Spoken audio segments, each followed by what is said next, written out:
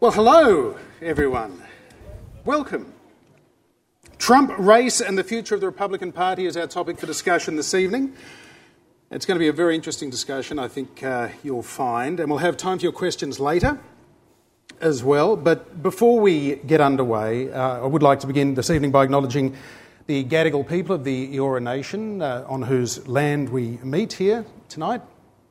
And we pay our respects to their elders, both past, present and also emerging.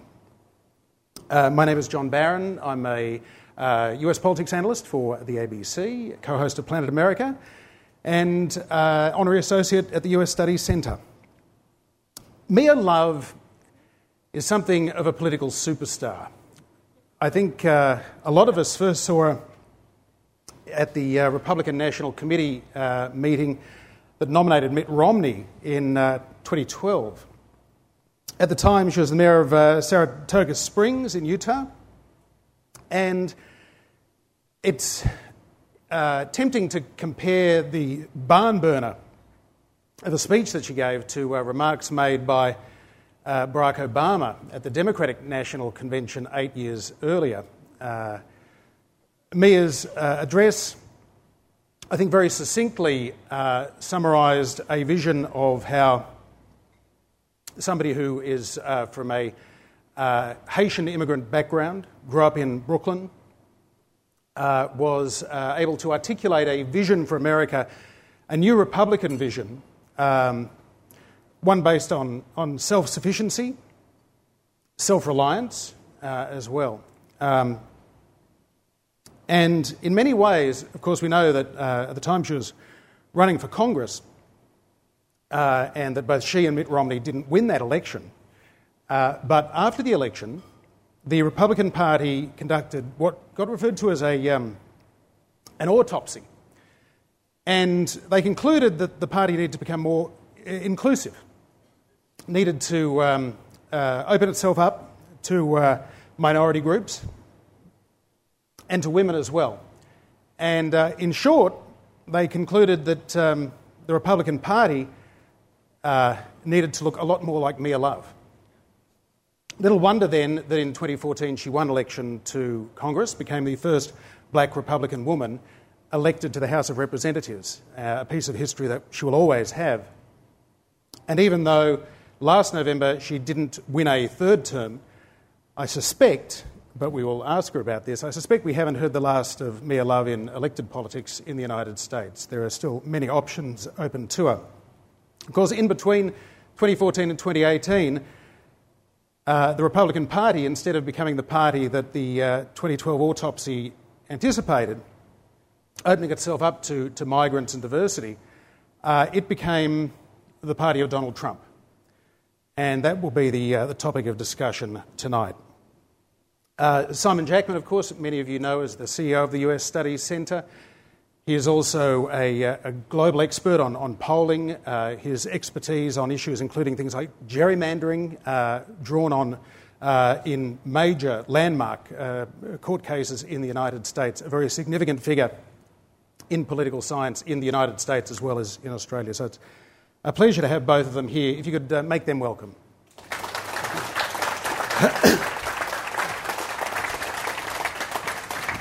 Now, Mia, when you lost last November... Let's just jump right into it. you said, I'm now unfettered and unshackled, and that you can say what you want. What were you not able to say before then? Well, as a representative, it's one of the things that the administration, I wish, could understand, is that you represent everyone. At that point, even though I have an R behind my name, I still had to be sensitive to everyone that I represent and make sure I was doing everything I can to follow the Constitution, follow the state constitution, but still represent everyone in my district. So that means that I had to be careful. I had to be a little sensitive, a little respectful to the different political ideals. The district is incredibly, more than any other district in the state of Utah, is really diverse. in their thoughts, and the gap is actually further apart. So that's what I mean by that. Now I'm not really representing, I don't think, anyone except for the platform and the principles and the platform that I believe in. So now I could be as open, as honest, and as uncareful or unshackled as I want. It seems that Utah was sort of ground zero in the divide between the party of Donald Trump as it emerged and the party of Mitt Romney as it was. And you were sort of at the fulcrum of that. You were one of the Republicans who, in early October of 2016, you called on Donald Trump to get out of the race. If you had your time over, would you do that again? I would. Absolutely. Without even a doubt, I would. First of all, one of my least favorite, it's not like I'm upset with you for saying it because everybody says it, but my least favorite phrase is the party of Donald Trump. I like to remind people that I've actually been a Republican longer than Donald Trump has. And so, I don't mind it as much when people say the party of Lincoln or the party of Ronald Reagan, because I felt like instead of them changing the party, they actually embodied what the party believed in. So it's one of the reasons why I don't like it when people say the party of Donald Trump, because I believe that Republicans and the platform that I believe in is actually compassionate and actually cares about people and wants to bring people from the lowest common denominator up. As for whether I would change what I've said, I didn't go into politics. I didn't go into this. This is not something I said I wanted to do when I grow up. And I felt as a mother, as a wife, as an American, as a Utahn, as a human being, I needed to stand up for something. I needed to make sure that my integrity was intact. So, no, I don't regret anything that I've said. And if it means that I had to step down for that or lose a seat for it, so be it. I mean, I'm a whole person before that, and I'm a whole person after it. Now, Mia, I'm going to take a risk and quote a demographic statistic in front of Simon Jackman, which is a risky thing to do. But by my recollection, Simon, 95% of black women voted for Barack Obama and for Hillary Clinton. I mean, that in a demographic sense, that must be one of the most predictive, things of voting intention. Yep. How did we get to that stage when this was, after all, the party of Lincoln once upon a time? Since 1964 was the last time that a Democratic candidate for president won the white vote. That's a confronting phrase for an Australian audience, the white vote. But in a country as racially diverse as the United States, it has great significance, great historical significance. In fact, we talk about the party of Lincoln, for one thing. But Lyndon Johnson in the mid-60s pivots the Democratic Party to be the party of civil rights. And from that point onward, no Democratic candidate for president has won the white vote. The white vote averages from 1968 through Donald Trump about 60-40, Republican, Democrat, no matter who the Republican candidate is, and almost no matter who the Democratic candidate is. On the other hand, African Americans, minorities more generally, that is, when you average over the non-white part of the American electorate, that's about a 70-30 Democratic Republican electorate. Among blacks, that's much higher, as high as 88-12, or even into the 90s when Obama was at the top of the ticket. And then you throw in the added spice of gender. Among inside black America, it's even more democratic than that baseline number of 88 or 92. You can pop right up into, essentially, there aren't many people left. So, Mia, yes, you do live. You are emblematic of a very rare part of the American electorate, to be sure. So, Mia, you said you didn't grow up thinking you'd go into politics. Never. At what point did you identify as a Republican? Actually, I think my parents, all of the lessons that they taught me, my parents coming from Haiti in the 70s, my dad's first vote as a U.S. citizen was for Ronald Reagan. Mm-hmm. When you come from a country where there is the country that my parents came from, where there's one dictator after another, and you just want to feel like you have some sense of control. You just want to be able to work to take care of your family without somebody coming in and telling you what to do, how to live. Inherently for him, it was Republican. less government, more people. So actually growing up and hearing those stories and listening, I would just sit at right at my dad's foot, just listening to stories over and over again about their lives in Haiti. And so when I knew what I affiliated. This is one of the things that when people say that the Republican Party has a huge potential constituency among Hispanic voters who often have come from left-wing dictatorships, sometimes right-wing dictatorships, but that these are people who have a distrust of big government, want freedom, want free enterprise. They're religious. Religious aspects as well. So in a way, you're more emblematic of what we see as trends in the immigrant communities than the African-American communities. Right. Well, okay, so there are several prongs to that. You're right. One of the problems that Republicans have is actually going out and getting into those communities and talking. It's one thing. They say, the idea is the policies are good, they should be voting for us anyway, right? But people, that's not how it works. It's incredibly personal. Politics is personal. And so unless people really feel like you care about them or can relate to them, they're not going to hand over their lives to you or give you their trust. The other side of that is this. I was the only Republican member in the Congressional Black Caucus. Cedric Richmond was the chairman the second term that I was there. Very, very close friendship with the people in the members in the Congressional Black Caucus, believe it or not. And there was one point where I asked Cedric, I said, okay, so I guess I just don't understand. Explain to me why you're a Democrat. Because for me, being a Republican is, you can pick and choose your ideas, but it's fundamentally less government, more people, states' rights, different things like that, free markets. And how is it that from Lincoln, you're on this side of the fence? And it's when you open your mind and you quiet down a little bit and you actually listen to what people have to say, you get a wide perspective.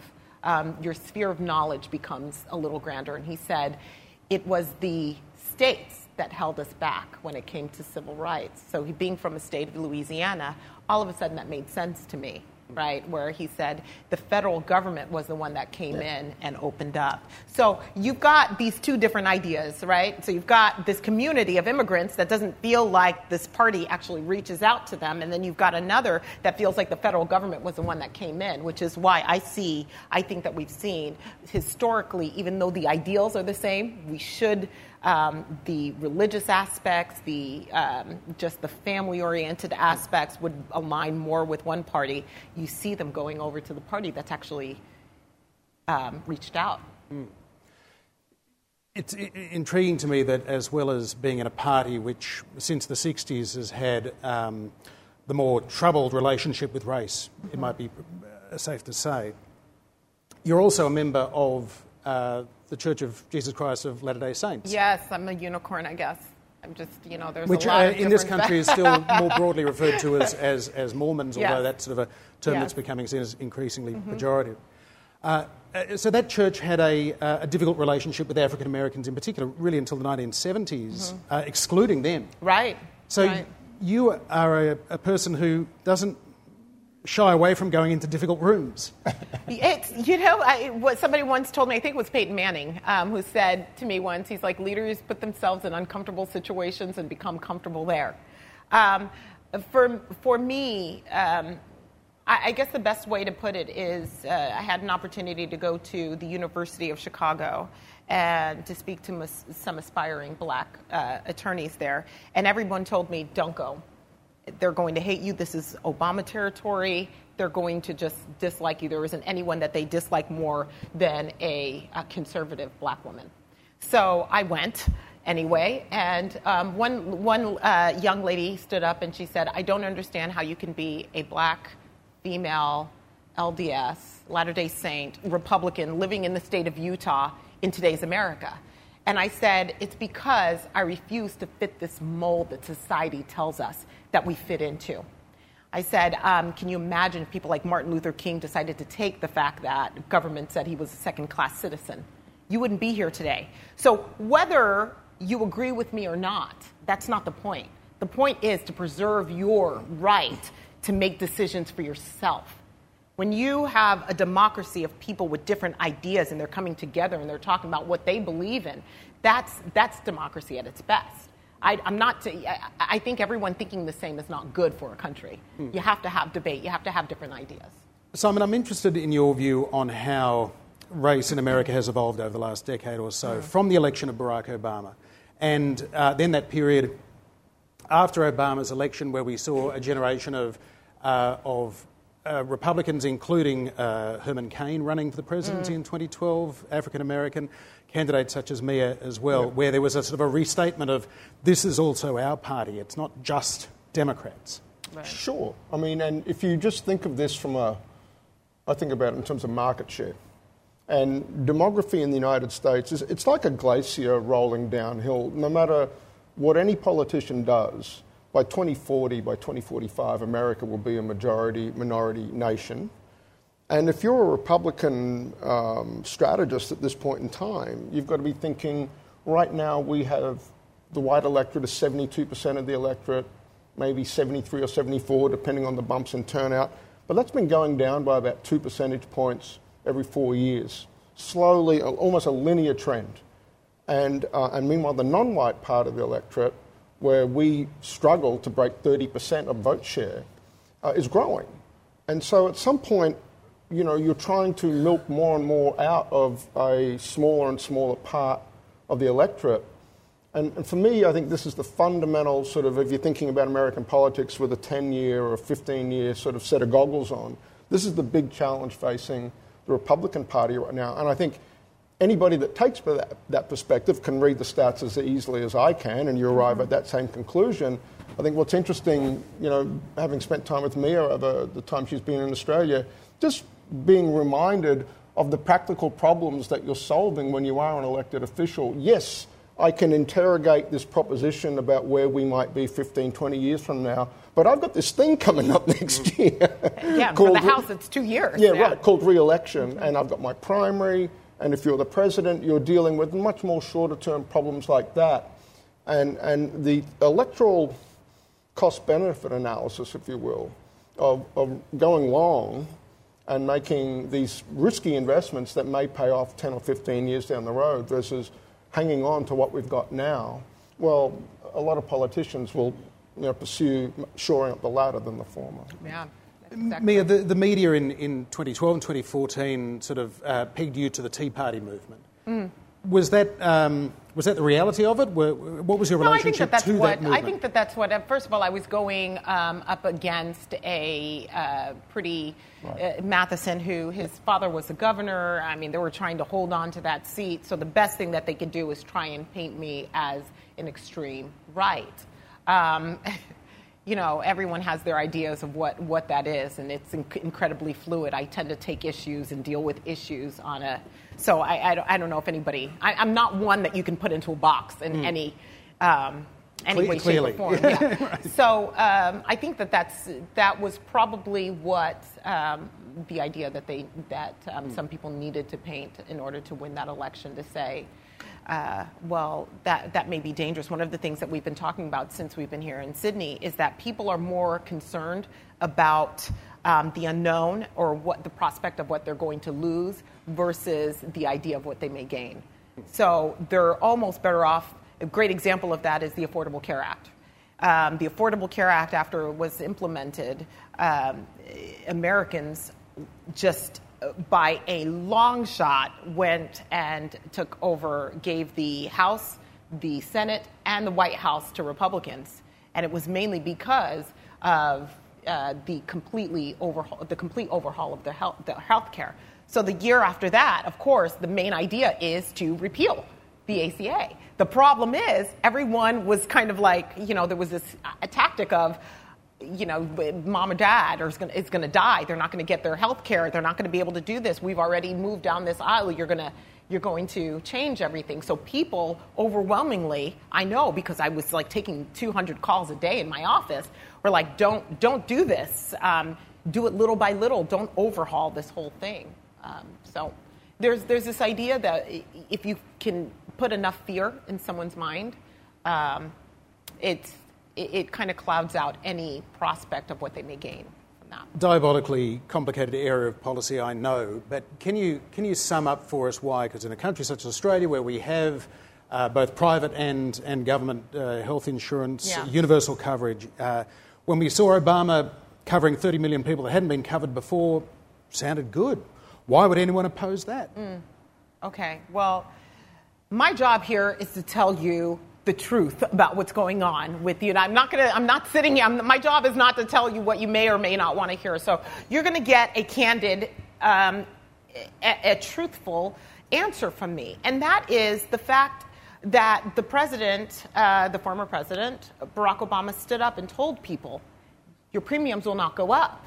We've got this handled. They said, you can keep your insurance if you want your private insurance. But people were completely losing their private insurance. Their premiums were skyrocketing, 300, 400%. There were people that were paying the healthcare premiums or the healthcare fines without having any healthcare. So all of a sudden they had a bill, even though it was a small bill, $2,000 a year to not have any insurance at all as a penalty is a big deal. So it was the complete overhaul that made people feel like, no, there's some things that needed to change. And I don't think anyone's doubting that. But I think the best way that we should have done it, or that government should have done it, this is before I came in, is little by little, line by line, so that you can at least have some sort of prediction of what may happen. Because at the end of the day, we ended up having quite a bit of unintended consequences with the Affordable Care Act. Where is public opinion on this now, Simon? Because it took a long time to get to anything approaching majority support for Obamacare. Yeah, really hard to unwind at this point, precisely because now people have sort of gotten used to it. Be very diabolical. I mean, it plays very well in the Republican base, but very hard for me to see, and indeed we've seen this legislatively, very tough for those things to go all the way through the Senate in particular. Why? Because it's now increasingly a settled matter. And indeed, very early in my term here running the US Study Centre, we got a phone call from one John Howard who wanted to have a chat about how he thought the politics of this was playing out in the United States, reflecting on his own experience here in Australia, the conservative side of politics here in Australia, having fought Medicare as vehemently as it had for as long as it had, and then finally giving up on that after it had been the law of the land for about... So Howard basically made it a condition of coming back to take the leadership in 1996. This is about... By that point, Australia had had this system for nearly 20 years. And that you had to let that go. And he was engaging us in a conversation about whether that moment had arrived for the Republican Party or whether they'd be better off if they could move on and prosecute other issues. So where is that up to now, Mia, given that Mitt Romney campaigned on repeal and replace, right? Donald Trump campaigned on replace with something even better that gives you universal coverage, and then ultimately in the Congress that you were a part of, the individual mandate was repealed. Right. A lot of it stayed. Well, I think that's one of the problems that the Democrat candidates have right now, is the fact that you're hearing Medicare for all and no one's really talking about how they're going to implement it. Right. So, of course, there's a fear of, well, who's going to pay for it? How is it going to be paid for? Are you talking about taxing America 70%? That's a big issue.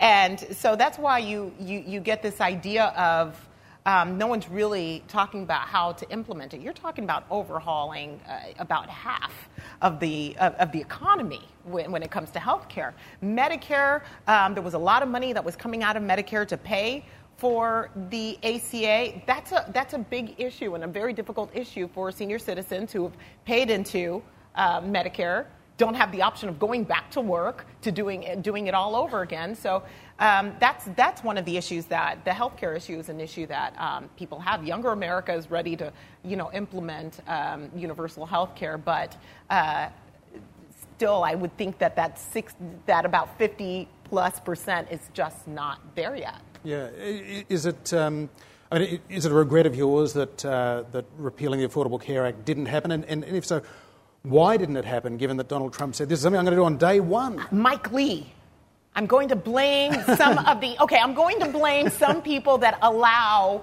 perfect to be the enemy of a good win. That is the biggest problem that we have today, right? We have people that are saying, I want all or nothing, and there's nobody in the middle saying, let's work this out. So we felt like we came up with a pretty good compromise, pre-existing conditions left in there. Other things that people really wanted to be able to get insurance across state lines, making it a little bit more competitive, adding a little bit more free market principles, but creating this area where people who didn't have health care would have a boost in Medicaid. And it wasn't perfect. I don't know if you're going to ever get a perfect answer. The best thing that you can do is just improve upon it little by little and change with the way that your country is changing. But unfortunately, we had Ted Cruz and Mike Lee, and they wanted a complete, full repeal, which stopped it from going to the debate. They stopped cloture from going to the debate. And so finally, when they got it up, you've got Senator McCain, which it was even worse than what the House came up with, did the thumbs down, and the whole thing fell apart. And I took all those calls for nothing. Was that about political purity on the parts of Lee and Cruz, or was it a branding exercise? I mean, what was the... All of the above. Yeah. One of the things that we talk about I wanted to bring up that Simon brought up is the House of Representatives doesn't have the luxury of making, it's a little bit more difficult for them to make a decision and then have 5-6 years to, explain that. Where the House of Representatives, it's a little different. So you've got Senator Lee, you've got a couple of people that are explaining their way through that vote. Because if there was an election right after that, I don't know if those people would be there. We hear a lot about dysfunction in Washington and hyperpartisanship and so on. Simon, are there any objective measures to say, is this kind of a media creation, or is Washington actually broken? Does gridlock exist? The measure we often use are rates of cross-party voting, and they haven't been this low since about 1890,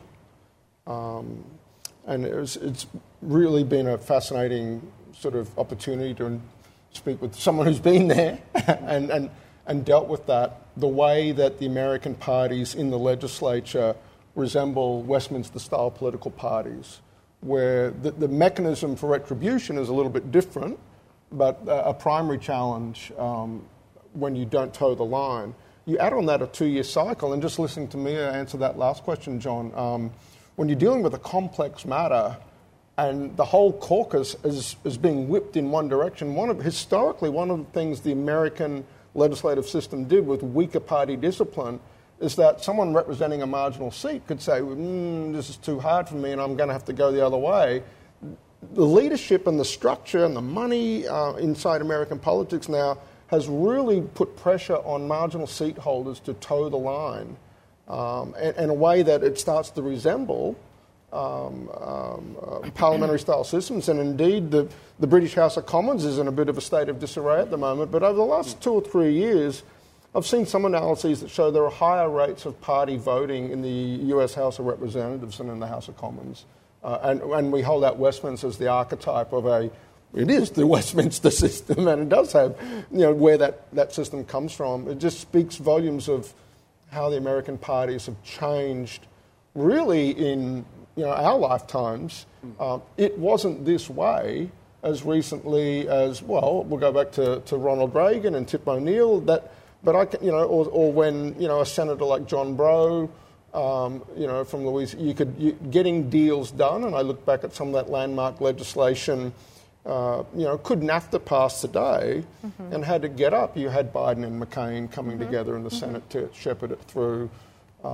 It's hard to see those big legislative breakthrough moments happening in the current configuration of how the parties have withdrawn to their own side of the aisle. Mayor, given that you're in Utah's 4th congressional district, so deep red state, but a pretty evenly balanced district, even with gerrymandering that happens these days and so on. You won and lost a few elections by like 600-700 votes.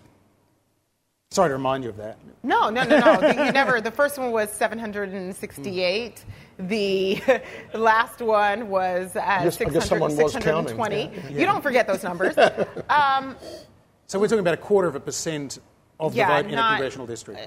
Well, okay, so there are several things. It was kind of like a perfect storm where, to be honest with you, I was out on my own. I kind of saw some of these things coming in. There were a couple of things that were on the ballot. Medical marijuana redistricting, which really boosted quite a bit of the left registration and votes. And also the way that the county clerks can kind of legally actually play with provisional ballots. They can keep some, throw some out. You can't, and they have the legal right to do that. If it got close, then we knew that somebody who was in that seat would be, somebody who was close would be able to take it if they needed to. The Republicans weren't even looking at this. They were looking at people like Barbara Comstock's seat that I knew was going to go. I mean, we all knew that seat wasn't going. It's a Virginia seat. There were several other seats that were in big trouble that I think that they kind of tried to spread themselves a little too thin, that by the time they got to it, they lost all of these seats. And a large percentage of women, over half of the Republican women, their seats were gone.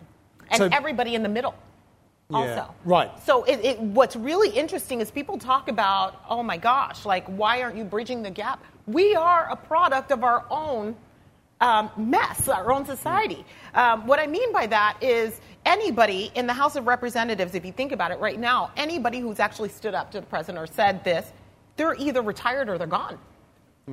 And Democrats are more than willing to pick up those seats, which creates a bigger divide. So you've got people on this end and people on that end, and nobody coming in the middle, because as soon as they're weakened, somebody's ready to come and pick up those seats. What about that, Simon, that sort of hollowing out of the middle ground that sometimes inevitably happens if you've got the majority shifting from one side to the other? It's the moderates that cop it. That's right. And the demobilisation of moderates in the American system as the parties withdraw to the base is one of the pathologies that accompanies that. But I want to know, do you think there was a way you could have racked up a slightly different voting history in the House and have won the seat? There was +2 or +3 of vote share for you, and you could have made a credible claim to the Speaker and said, hey, I need to vote this way on this, otherwise I'm not going to be. You can have me in the legislature 2 years from now or not, but if you want me 2 years from now, I'm going to have to vote against you guys a couple of times. As did your predecessor, the Democrat who held the seat, had the highest rate of cross-party voting of any Democrat when he represented the seat. I'm just thinking, was it something you might have done differently in the legislature? I think there's this illusion that policy actually makes the candidate. That's not reality. The reality is the media, and the reality is who tells the story and tells the story best. Right. If you think about it, I ran circles around my predecessors. I mean, Matheson passed one bill in the 12 years that he was a member of the House of Representatives, and that was naming a post office. I actually passed really substantive legislation, 7 in the last year. It's funny because there was this meme that was out that said Mia Love passed more bills this year than the person that's currently in the seat because of some of the bills that were sitting in the Senate that we actually were able to get through. So I'm talking about things like stopping taxpayer obligation to perpetrators of sexual harassment. I'm talking about all of the bills that I supported for our vets. I'm talking about some of the bills that I passed. Trying to help our small businesses from dying on a vine. I mean, these are incredibly important. So it has nothing to do. I don't believe it had anything to do. I mean, I did, and this is not me tooting my own horn, but I had to, in the House of Representatives, say every moment away from my children have to count. And I worked as hard as I possibly could to not be a show pony, but to be a workhorse so I can get people to come along with me to pass bills in the House. So much so, David Scott from Atlanta, who is a member of the Congressional Black Caucus, a Democrat, actually gave me money supporting my campaign to the detriment of, he got a lot of flack for that. But that had nothing to do with it. Okay. I think it has to do with the narrative of someone has to hold the president accountable, even though I was the only one in the House of Representatives really trying to hold the president accountable. It's just the narrative. Can we talk a little bit, Mia, about your relationship with... It's a good answer. Your relationship with President Trump. Of course, last November, even before the final vote was tallied, but when it was not looking great for you, he basically said... We were winning at that point. Right. That was so funny. I don't think he got the memo. Yeah, but he almost sort of held you up as an example to others. So he said, Mia Love didn't offer me any love, and this is what happens. Too bad, Mia. Yeah. And you obviously didn't respond too well to that. Describing him as transactional. What did you mean by that? Well, that's true. It's absolutely true. Okay, so, I tend to give people the benefit of the doubt. I do everything that I possibly can to see and work with the good side. Even when he called Haiti shithole or asshole country, you can edit that word, I went in and I said, what can I do to help you? Because we've got TPS, we've got all of these other things. I'm more interested in doing my work for people than I am about, your comments. So let me help you. But there was like, oh, no, the Haitian people love me. We're fine. Don't worry about it. It was just, and I was just like, I'm trying to say, look, I'm here to help. What did your parents think of that, by the way? Because they were Trump supporters. They were a little heartbroken because they weren't fond of Hillary Clinton. There was a lot of the Clinton Foundation and the money that was meant for Haiti that was taken out. That was, if you're Haitian, all Haitians know about this. So that was, this was an issue for them. They felt also that the Clinton administration put the president, Aristide, that was taken out, put him back in and kind of tried to support him a little bit. So there was some distrust there with the Clinton administration. But my parents were a little heartbroken. One of the things that happened is Mike Pence, who invited me and a couple of other people over for dinner early on in their administration, took the phone and called my parents and said, hey, I just want you to know you've got a great daughter. We appreciate. And that was so heartwarming for them. And it's really, they can't reconcile this phone call with what they're hearing from the president. They can't reconcile this, the vice president and what he did personally for them with the president. I began by asking whether you regretted the sort of disendorsement of Donald Trump in October of 2016. What about not giving him more love last year? What does that mean? What does that mean? I said thank you. A rally in Salt Lake City? I guess I just don't understand what that means. I guess I just don't have time to just... when people would say you need to stand behind the president, I have to remind them that the way that the government works is that there are three branches of government. One that writes the laws, the person that signs them and executes those laws, and then the group that interprets it. So as far as I'm concerned, it was my job and the House and the Congress's job to write the laws, and it was their job to sign them into law and to execute it, which means that they stand behind me. Right? So I just kind of felt like I didn't understand what that meant. Our job, that's why it's called balance of powers. It's not meant to say, if somebody's doing something that I think is good and fits within that platform and fits within what I believe is good for the country, then hurrah, thank you, you're doing your job. I never had to have somebody say, even though I appreciated the thank yous, I never had somebody say, hey, I need you to go to Washington and vote today. I need you to, it's just you do what you're supposed to do. That's why they elect you. So thank you, and letting people know how much I appreciate bringing Joshua Holt from Venezuela home. So it was a Utahn who was held he hostage mentioned down that, there right? for a He while. mentioned that. He was like, she called me every day, asked me to help with Joshua Holt. This is a young American man that was thrown into prison for no reason and suffering every day. And that's what I'm talking about by transactional, Right. because that was personal to me.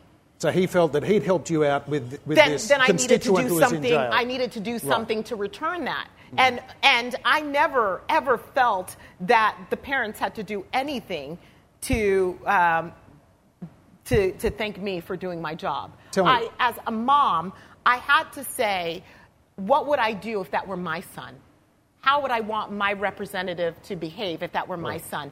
And it caused me to lose a lot of sleep, but it was my job. So given how passionate you were about the job and the things that you were elected to do that were not necessarily in line with what the President was seeking to do, you had a separate and distinct role under the Constitution and so on, but you had to work with the White House to get certain things done and Yes. understand the power of the presidency. Yeah. Right now, if you were in the House and you were considering the possibility of impeaching this president, what would be weighing in your mind? There's the question there. Okay, so again, understand this is my opinion and what I believe the issues that Republicans are facing today. Impeachment is a very serious process, and it's only been done twice in the United States. And whatever the result is, it's bad. It's a lose-lose. So first of all, I'm just going to start off by saying no. I would be voting no for several reasons. One is having enough evidence to know that there was criminal activity. Two is the way that the process is being done, the American people are completely shut out of it. In other words, the House of Representatives is a branch of government that's closest to people. If the people do not have a vote on the floor, then they don't have a voice in the House. So the fact that this is done completely behind closed doors and there's not a vote so that the American people can see where their representatives are or even have the opportunity to say to their representative, I want you to say yes or no to that, is completely shutting Americans out, which is not okay with me. And then the other thing also is you are not going to get a Republican that's going to buy into this if they're not even in the picture. So when you look at some of the hearings, for instance, you looked at the Benghazi hearings, that was actually open. You had debate on both sides, and it was, people were seeing what was going on. You had Trey Gowdy and Elijah Cummings, who has just recently passed, debating back and forth about and having these hearings. This is completely, the process is done completely by the Speaker of the House and Adam Schiff and the people that are actually in that impeachment process. There's Leader McCarthy, I've actually spoken to him, he's like, we're completely shut out of the process. Simon, you've written a lot about the impeachment process. How does what we're seeing or not seeing at the moment coming out of Capitol Hill compare to those precedents, Clinton and Andrew Johnson, and do those precedents matter given that this is a political process, not a legal one? It is different in that the Judiciary Committee of the House is historically where impeachment matters find their genesis, if you will. And this is happening. Schiff and the Intelligence Committee is really kind of the prime mover, and Pelosi's empowered a number of committees to do their work. It may come back to the Judiciary Committee for open, rehearing and a reboot. I don't know, though, if they'll do that. Because you're right, John, at the end of the day, it is, we use the word criminal, but it kind of is and kind of isn't. The Constitution makes reference to high crimes and misdemeanors. So the word crime is there, I guess, in some sense. No one really knows what a high crime and misdemeanor is. It basically is what Congress decides it is. Right. And while it's confusing to Australians in particular, it has all the formalisms of a criminal legal matter, but it is it is a political it's a political process. And what the House does is like indictment, but then it goes to the Senate for trial, which is a very unusual thing as well, where the Senate can basically set its own rules of procedure, and indeed they did during the Clinton trial. There were votes taken to whether to compel testimony from Monica Lewinsky, for instance. That failed. But a number of votes like that politicians will take, sitting as a a court. And so it's this hybrid of politics and legal forms, but don't forget, it's political. Mia, may I add a little bit of please. inside baseball to Sure. this that people really aren't seeing, and what some of the underbelly of how this process came about? Understand that the speaker didn't really want to do this. Actually, she held back quite a bit, and amid a lot of pressure from the very far left, it was just, you've got the Representative Alexandria Ocasio-Cortez, you've got Representative Tlaib, you've got a lot of people that have been pushing for this, Al Green, so many people that have been pushing for this for a long time. All of a sudden, you're looking at this entire thing and you're saying it would be naive for you to think that even if they kept the majority, that she would still be speaker unless something actually started happening. I think that's why you see a little bit of the, maybe we do the inquiry, maybe we don't hold it until we're able to convince the American people that this is the right thing. I think this is exactly what you're seeing. And unfortunately, it is a political process, and you see politics instead of policy is the king in all of this. It's the driving factor. we'll open up to questions from the audience in a moment. If you want to raise a hand, we've got a roving mic. I'm not sure if we do, or we just shout out. We do have a roving mic. But my question, Mia, before we move to audience questions, the future of the Republican Party. Yeah. People see the future as having something to do with whatever Mitt Romney's doing in Washington and what people like you are going to do next. Yeah. At some point, whether it's conviction in the Senate or at the ballot box next November or in 2025, Donald Trump will stop being president. Yeah. What does the Republican Party look like then? Well, you bring up another big fact. You have to understand that the only person that's actually been a little bit more outspoken has been Mitt Romney on this issue. But then again, he just got there and has 5 years to kind of fix whatever he needs to fix. So he has a little bit more of a luxury as opposed to being on the ballot again during the president during 2020. What do I see? I will not abandon the principles or the party that I believe in. For the most part, Republicans have put themselves into two different categories in the United States. Those who are going to defend the president at all costs because for them the alternative is just not. They just either they feel like they have a loyalty to the party to stay with the president or a loyalty to the president himself. They put themselves in that category. Or you've got people that have put themselves in the category of I am going to leave the party because I cannot have this person represent me or represent the things that I believe in. I offer a third idea, and that is you hold people accountable to the principles you believe in. That is the only way the America that I know is going to survive. That the American dream, the principles that my parents taught me growing up, you don't own anything, and you never can't own, earn. You got to anything that is yours. You have to work for and try to do what you can, and also care for others who can't care for themselves. All of those things, I think you have to stand strong and call it out in order to preserve the principles you believe in. You've been very candid with us, but you also still have that polish of a skilled politician. It makes me wonder. What does that mean? It means you give good and layered answers. And as a journalist, I fear that I won't get a straight answer if I ask the question, "Are you going to run again?" Oh gosh, and I guess the answer is I really don't know, and that's the truth. That is the truth. If I feel as if the luxury of being where I am right now is being as candid. Although I will always continue to do what I believe is right. I don't know if there's an opportunity to continue to serve my country in a way that makes sense. Then I'm not going to say no. But I'm loving life right now, and I love being part of the United States Study Center. Thank you, I really feel like in so many ways I'm contributing in a way that the gridlock in Washington can't contribute in. So maybe. I'll sum that up as a maybe. All right. Where's the mic? Over here. Thank you, Mayor. Freddie Sharp's my name.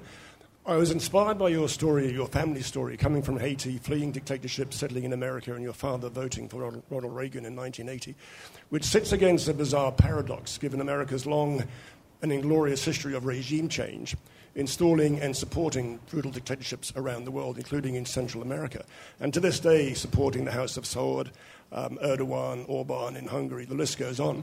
How do you personally reconcile that paradox in your own personal political philosophy? Okay, I'm trying to figure out what you mean by my the question philosophy. That you fled brutal regimes to America to support for a regime-changing institution, the American government, with hundreds of years of history of enforcing brutal regime change and supporting brutal regimes. How do you square that circle? How do you resolve that paradox yourself?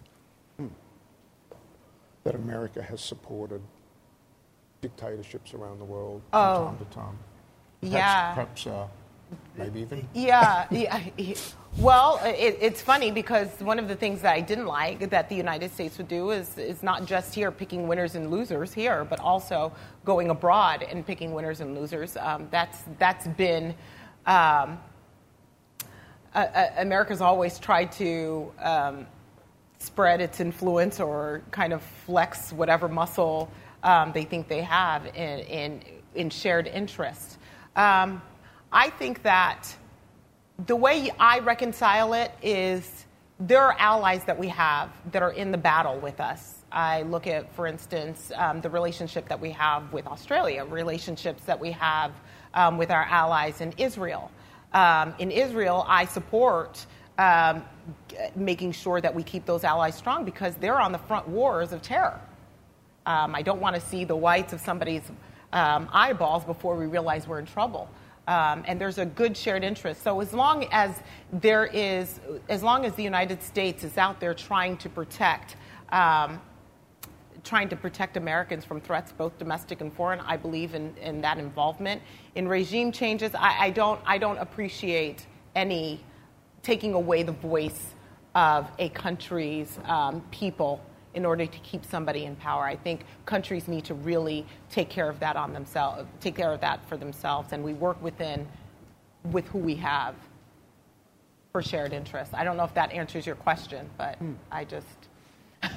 I wonder as well, I'm trying to understand what... I wonder as well, you talked about the transactional nature of President Trump. Is that how you view that now famous July phone call with President Zelensky of Ukraine? What can you do for me? Look at what we're doing for you. Is that a part of Trump's transactionism? I think so. And I don't know if he thinks he was doing anything wrong. That's what's really interesting to me. It just kind of blows my mind. I think that's the way that he's used to doing business, and that's what he's done, and it's just really odd to me. The one thing that people like about the president is that he's not polished, but it's also the thing that really hurts us as Americans when you're out there and you're... I think anytime you call a foreign entity to be involved in United States politics, it's a bad move. It's almost like that might be Donald Trump's epitaph as president. He didn't know it was wrong. He didn't know it was wrong to have the G7 at one of his resorts. I think it's actually different than that. I think it's different than that. I think it's not, I didn't know it was wrong, because that would mean that somebody was sorry, right? That would mean that there was like some humility there. Which, and I don't say that to be funny. I actually say it in honesty because there's something to be said about humility. I think that there would be a lot of leeway given if the president said, you know what, I am sorry I said those things, or I'm sorry I did that. But there's really none of that. And I think that that's where I have an issue, because there's no humility or apology for it's just, we did this, get over it, or this is right, or I don't understand. That's a problem I have. Okay, another question? Thank you very much for a terrific talk. To my mind, the most startling comment that the President has made in his term in office was to refer to Omarosa Manigault Newman as a dog. And it occurred to me that in this country, if our Prime Minister were to refer to a woman in that way, his position would be in jeopardy. And I'm wondering, without implying that there were any racial overtones in what the President said, what do you, as a black woman, think of his remarks? Well, obviously, those remarks are horrible. If anybody says anything like that, I mean, gosh, I teach my children to treat people with respect. So that's a given. Personally, those comments they're unacceptable. They really are, especially a president who is supposed to support and represent all Americans. But this is I wonder when people are going to stop being surprised, because if you remember during the debate, he said some things about Carly Fiorina and her face, right? It was an unconventional part that was that led him to where he is, which he's not going to move away from that. And so we have to learn how we're going to react to that. And you may agree with me or disagree with me, but I will not allow the words of the president to dictate how I behave as a human being. I am way above that, way, way above that. And as a mother, I have to teach my children to not react to what other people say. You have to understand, I grew up with my parents saying these things to me as not the things that the president said, but the fact that people are going to, you are a black woman growing up in America. I don't want you to be a victim. You are going to be empowered. If somebody has a problem with you, that's their flaw, not yours. That's something they have to fix, right? So I'm way above that. And I will not allow the words of the president or anybody to dictate how I believe. I'm an example to my children and hopefully an example to the people that I represent and to the United States of compassion and progress. I mean, you've noted that, in a way, President Trump is an equal opportunities insulter, and it's really just a matter of, what is he sort of homing in on with various, Sleepy Joe or Low Energy Jeb or whoever. It has been noted, though, that particularly on Twitter, he, when talking about women of colour, he often uses words like stupid. Low IQ individual. Right, and we're talking about fellow congresswomen, Wilson, Waters, the Squad, Tlaib and others. Is Trump a racist? This is a question that I'm asked all the time.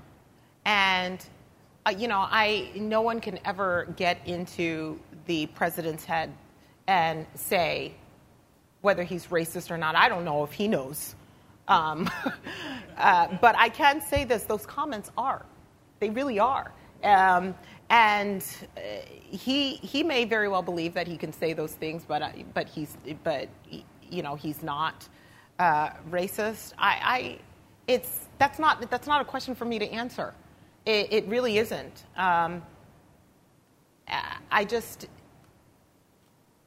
Those are flaws he has to fix.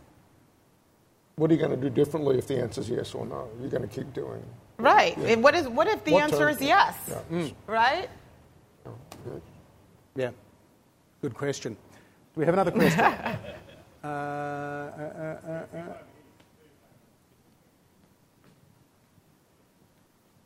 No. Yeah. Make one up if you didn't have one. Yeah, no, I do. So the Republican Party's always been the free trade party, but even before the 2016 election in the Republican primaries, there was a lot of anti-TPP talk. Do you see the future of the Republican Party still having free trade as a sentiment, or are we beyond that? I'm a free trader. I've always been a free trader. I follow these. I guess I'm just too practical in my thoughts and beliefs.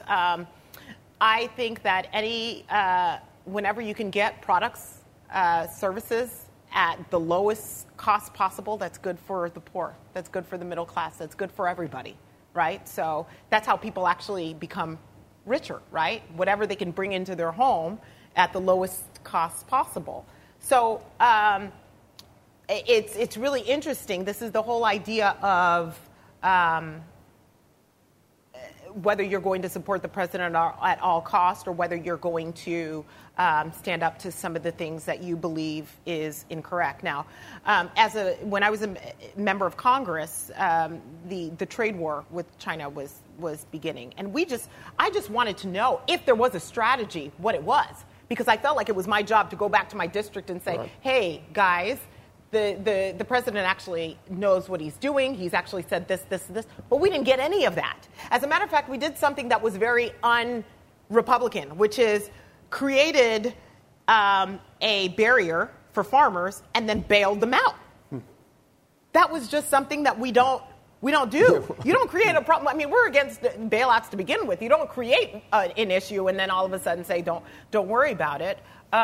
So that's something that still kind of baffles me. There are people that have just kind of said, "Hey, we're gonna see how this plays out," and I think it's a rolling of the dice. I think it's seeing who's going to fold, and I think that the president will be really lucky if everything turns out the way it turns out great. But in the meantime, how long are the farmers going to take it? How long are people going to deal with this? How long does it take before somebody says, okay, I can't deal with this any longer? Now, understand that these are the people, blue-collared Americans, a lot of the farmers, these are the people that voted for the president. So there's this idea that, I've got to make sure I take care of them because I just need them to stick with me. But you kind of have to figure out how long will that last, because there's only so much. When people start worrying about feeding their children, all of a sudden, something's got to give. So yes, I don't really know how to answer that except to say it falls into that category. Those who are going to ask questions and those who are going to say, I'm going to follow the president, even though that's far away from my platform and what I believe in historically. I just wanted some explanation, though, something. Have we got a question from this half of the room? I hate to feel as I'm neglecting you. Anyone got a question? Back to this side. All over here. All right. Over here. Thank you. David Arnold. Mia, I was wondering, we've talked about the hollowing of the middle ground a couple of times tonight. Let's look forward. Trump wins. We come up for the next election campaign. Is this the new normal for the Republican Party? Oh, gosh, I hope not. I am an optimist. At the end of the day, I believe that people, for the most part, are good or want to do good things. And I hope that we all know that we're flawed. That's part of the human growth, is to see some of those flaws and fix that. But I believe in people. I look at our history and I've seen the times when, for lack of a better word, the crap hit the fan and we stood up. So I don't believe that I hope that this is not the new normal, because the direction that my country is going in right now is creating this. It's kind of a civil war. It's this lack of respect, and you've got social media where there's this lack of civility and this just all out mean to each other.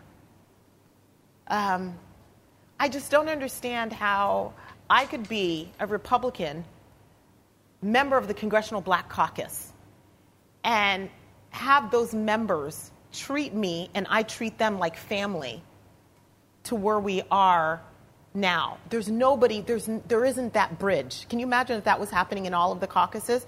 There isn't that bridge any longer. We have taken the fibers that have held us together as people where we could talk civilly and separated it and said, now the new rule is that we are going to tear each other apart until we can convince the other person to do the same thing. I hope that that's not where we are. I refuse to believe that that's the new normal. Refuse to believe it. Let's do a bit of crystal ball gazing before we run out of time. First of all, Simon, 13 months from now, Americans will go to the polls and either re-elect Donald Trump or elect somebody else, new Congress Presuming as well. he's still president. Presuming he's still president.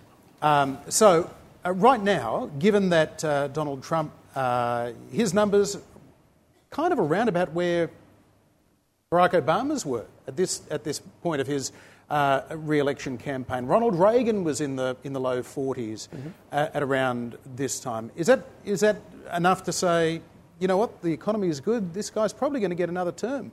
I don't think you can rule it out.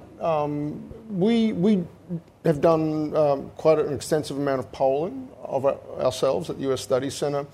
We found in some polling we did multiple head-to-heads putting different Democrats against Trump that Trump beats, out of the 5 we tested, Trump beats 3 of them. We're not seeing the big gap that we're seeing in a lot of the public polls, Warren leading him by 10 points. I wouldn't put much stock in that either right now. There is a pathway for Trump precisely because he did it last time. And the pathway is he loses the popular vote, but hangs on to that bunch of upper Midwestern states in particular, plus Ohio, plus Florida, and wins the Electoral College despite losing the popular vote. And I think that is a scenario that you cannot dismiss at all. You have to be, if you're a serious scholar of American politics, most incumbent presidents are re-elected. The economy is not in horrible shape, although we'll see how we go. He ought to have a better approval number than he does, given how well the economy is. Well, that's Trump being Trump.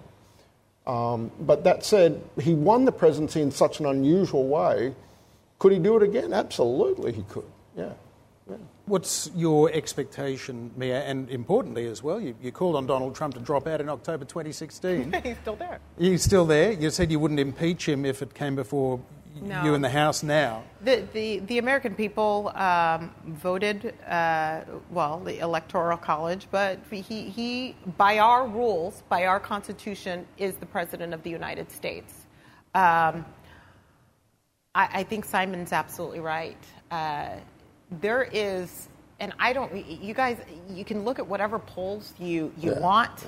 There are people, I call them the silent majority, that are thinking, I have a job, unemployment is down, he kept the promises he made to me. Even though publicly I will not agree with what he says, when I go to that booth, I'm the only one there. And I don't have to say what I did one way or the other. And I think that's where you get that silent majority. My counterpart, Bruce, brought something up with the United States Study Center that I think was actually quite brilliant and resonated with me. And I think with a line that resonates with the American people is the president said at a rally, you don't have to like me, but you'll have to vote for me or else everything will fall apart. And remember, the economy is doing well. Unemployment in Utah is really low. Unemployment across the board in the United States is really low. Those blue-collar workers that were losing their jobs overseas, I mean, they're listening to this person that is speaking for them. And even though they may be embarrassed by the things that he has said, I'm not really sure how many people are willing to say, I am going to put what I feel morally is right in front of what I feel is working out for my family right now. So that is, you just have to look at that dynamic and what's happening in the United States. And of course, anything can change. I mean, if the economy starts to tank, then that's a problem. I mean, he doesn't have very much to say about it. Joe Biden has said essentially that we can recover from one term of President Trump. We can't recover from 2. We used to say that about Barack Obama too, by the way. Right, I'm sure everyone says it about the other side. Reagan. I wonder, in terms of the future of the Republican Party and the way that you identify with the Republican Party, does it change it? Does a second term of Donald Trump mean that it really is the party of Trump now? It's not the party of Reagan. It's certainly not the party of Lincoln. Well, here's what I would hope. I would hope that knowing that there are term limits, there's a good reason for that, and I support it. I would hope that a president who people would be a little bit more outspoken about about at least holding his feet to the fire. I think one of the reasons why he continues to go on is because he's got his own echo chamber and he's not hearing from others about how to conduct yourself appropriately. I think that's hopefully, if he does get another term, that people aren't shy about standing up for all Americans. I mean, you may not like somebody's politics, you may not like what they believe in, but I mean, it's a really low bar to say at least be respectful, right? So the Republican Party you see in the future is... You didn't answer that question. That's okay. a bit like the 2013 autopsy report. That is the future. This is just a kind of a break with that. Is that how you see it? We always talk about going back to, the good old days, the Ronald Reagans. There were problems there too. We always talk about going back to, the days. Gosh, can you imagine? There are a lot of Republicans that'll say, "Give me Bill Clinton." I mean, there are people that'll, they'll say some of those things. Even when Barack Obama was president, there were a lot of Republicans that were like, "I'll take Bill Clinton over this administration." But I think that there's no such thing as going back. I think that you have to move forward, and hopefully the way forward isn't a complete collapse of, I'm not talking about the economy, but American morals and morale.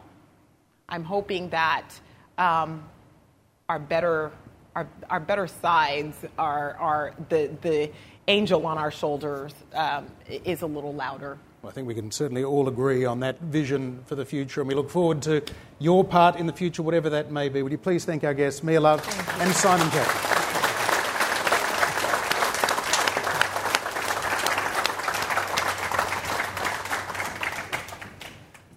Louise, thank you. Hi everyone, my name is Louise Clegg and I am very lucky to be a director on the board of the US Studies Centre. How good is Mia? I had to say that. Mia, I read a little about you and read some of what you've written, and someone had written recently that you were eclectically principled. And I like that phrase. I hadn't really heard it before, but before I met you earlier, I did think because someone had written that meant, therefore, that you were principled, of course, but not too tribal, and that it meant that you thought for yourself. And that has been most evident this evening. I did think, I'm going to like this woman. And that was just fantastic. Thank you. Thank you. I have to say, for my part, for what it's worth, I was quite surprised when Trump won the election, although not as surprised as some, because I live in a regional town, or near a regional town, and Hillary's deplorables comment shocked me, and I actually felt at the time, wow, that is crazy, and you will lose votes in Middle America. And so I wasn't as surprised as some, but I personally don't think I would have or could have voted for him. And in the early days, I was very concerned about the Trump presidency because in the early days with the early... I'm a lawyer, so I watched this, with the early immigration decisions in the intermediate courts that were going against him. He was extremely... he really took on the courts in a big way on Twitter, which no one's surprised about. But at some point, someone in the administration must have had a word to him, and he has toned down his criticism, at least of the courts. He hasn't behaved in other ways, but at least in respect of the courts, or at least the Supreme Court, the higher courts, he has toned that down. And for me, that is fundamental, because if you've got a very populist president like him at those rallies urging people to not trust the courts, that's when society's in real trouble, and he has toned that down. And because of that, and because of a few other things, I am less troubled by the Trump impact, I think that the American institutions will take care of him because they are so strong. And I can see too, Mia, that you are a person who has great faith in the institutions, in your constitution and in the conventions and the institution of your party, and that is wonderful. I think it's clear that you refuse to have your values and your party appropriated, to use that phrase from another context. And so my hat goes off to you. Thank you for being so brave and principled. Thank you. And we've all really, really enjoyed this evening. It was fantastic. Thank you. Thank you so much.